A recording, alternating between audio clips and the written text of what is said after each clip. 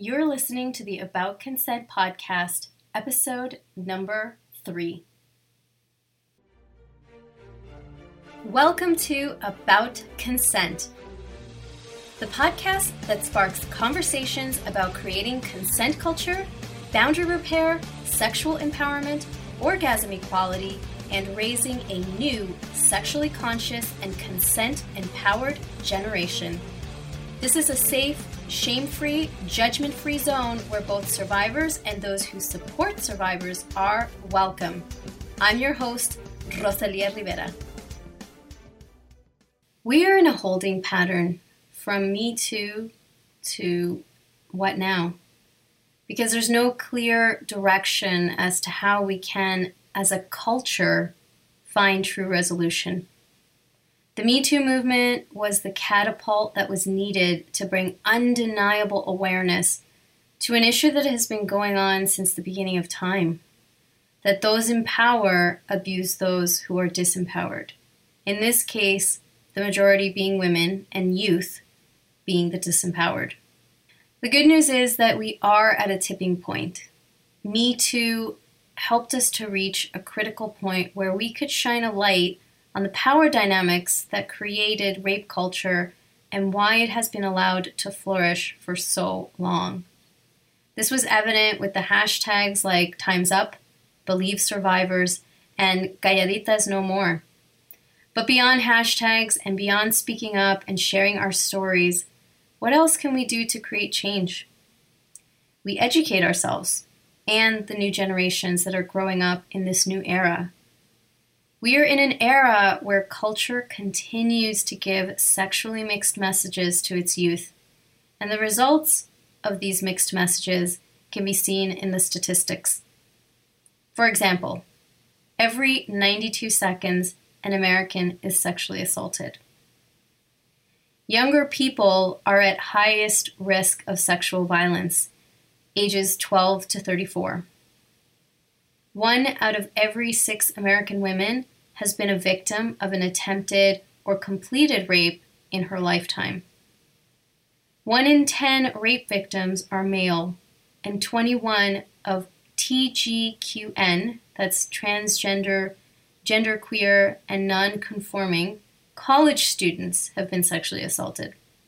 The stats go on and on.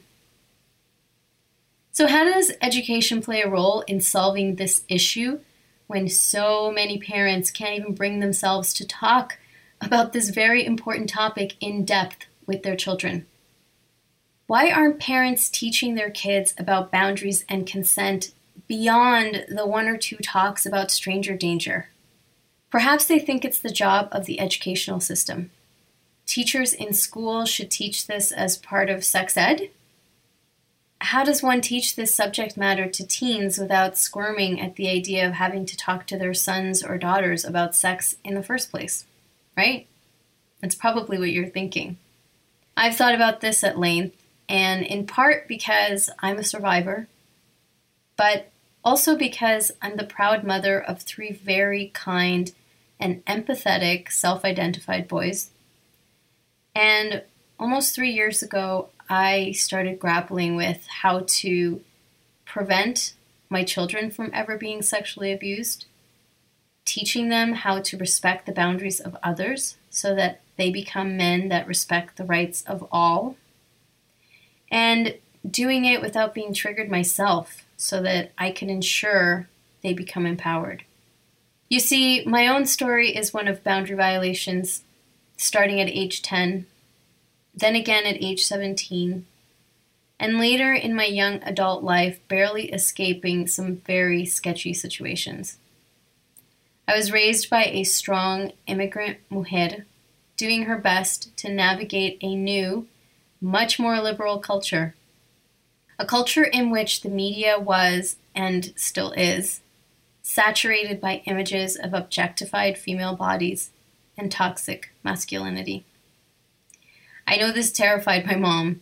She was raised a good Catholic woman, believing that sex was sinful and that showing desire of any kind was dangerous. You see, my mother is also a survivor. She was raped by her teacher at the age of 14. So her fear of her children being assaulted in one way or another at some point in their life, it went deep. It meant trust no one. And so instead of teaching us about consent, sexual or otherwise, something that was never taught to her and really was a foreign concept, she overprotected us, like most good mothers would, right? We grew up in a strict no sleepover at friends' houses policy.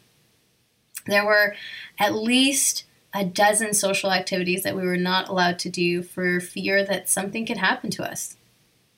But she was also fearful of sexuality and had no idea of how to talk about it because she was ill-equipped and could barely bring herself to even say the word sex. So I went into the world very naive about consent, boundaries, and sexuality. And so did my siblings. Life's lessons were challenging. You see, I've come to learn over time that everyone in my family had been touched by sexual violence or abuse. For me, luckily, I was the least harmed, and I took a clinical view and wanted to learn more about sexuality and about sexual abuse, what caused it, what harm it did to survivors, and how to heal it. I actually went to university to become a sex therapist so that I could help sexual abuse survivors heal. But in my third year, I left to pursue a career that wasn't so triggering. Yet through my life, this issue has followed me, pulling at me to say, this is your fight. So almost 3 years ago, I found myself fully confronted with this issue, both because of the Me Too movement and because I had the job of raising 3 beautiful little boys and protecting them from ever having to say me too or causing someone else to have to say it. As I did the research and took the courses and started implementing what I learned, I realized that most parents are not teaching this as part of their child's personal and social education. They were teaching about stranger danger.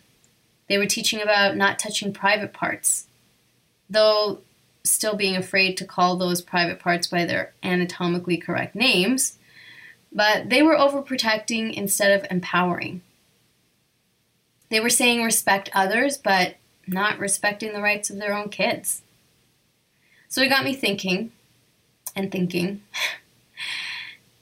We tell kids that their bodies are their own, but we don't honor it.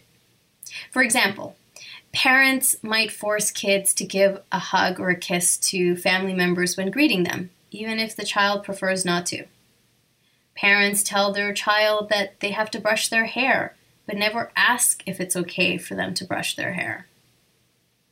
Parents dismiss their child's physical or emotional responses to pain as overdramatic, which is really just teaching them not to trust their own emotions and bodies. Parents don't educate kids about the rights they have over their bodies, unalienable rights, tangible rights about how their bodies are their own property and no one else's, no matter the level of authority or power the other person may have. These are concepts that have to be taught and unpacked over time. These are parenting shifts that have to be made. Parents must stop treating children like property that belong to them and empower them with the concepts of body autonomy and agency, concepts that are at the heart of consent. I mean, if we are to create consent culture where everyone is undeniably aware of each other's rights and respect each other's boundaries, we must communicate this to them on an ongoing basis as the child develops because their awareness develops. If we can't communicate it, then how can we expect our children to learn how to communicate their boundaries when they're young and vulnerable, and then later when they're adults? If we don't actively teach children how to develop, implement, and uphold boundaries, how will they learn to do this on their own? So here's my invitation to you. Educate yourself about consent. Educate yourself on how to develop, implement, and uphold your own boundaries. Then learn how to teach that to your children. There are amazing educators, books, programs, all available to you with the click of a button. I mean, we are in the internet age. So I invite you to weave these concepts into the fabric of your parenting style. I invite you to talk to the adults in your life that interact with your child and let them know about your new parenting shifts and about how you want to create consent culture in your community. I invite you to talk to your school about implementing a consent education program for all students as a supplementary education to what you teach at home. It's not just about putting this in the hands of other people. And I invite you to ask your local library to carry books about body safety, boundaries, and consent, to look for consent allies in your friend circles and within your extended family. And most importantly, I invite you to respect the rights of your child and to model it so that they can learn from your actions. I truly believe that we can create seismic change just by making simple shifts that will empower us and the next generation. We have a tremendous opportunity to become consent-empowered humans, actively helping to create consent culture for us today and for generations to come. I am truly on a mission to create consent culture, not just for the future and for adults, but I am on a mission to eradicate child sexual abuse the way we eradicated polio. So if you're with me, I invite you to make these shifts, to start educating yourself and educating the next generation. Thanks for listening to the About Consent podcast.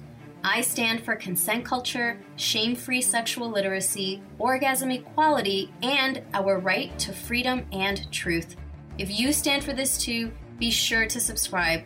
And I would be most grateful if you took 1 minute to post a 5-star rating and review on iTunes so that others may also find this information.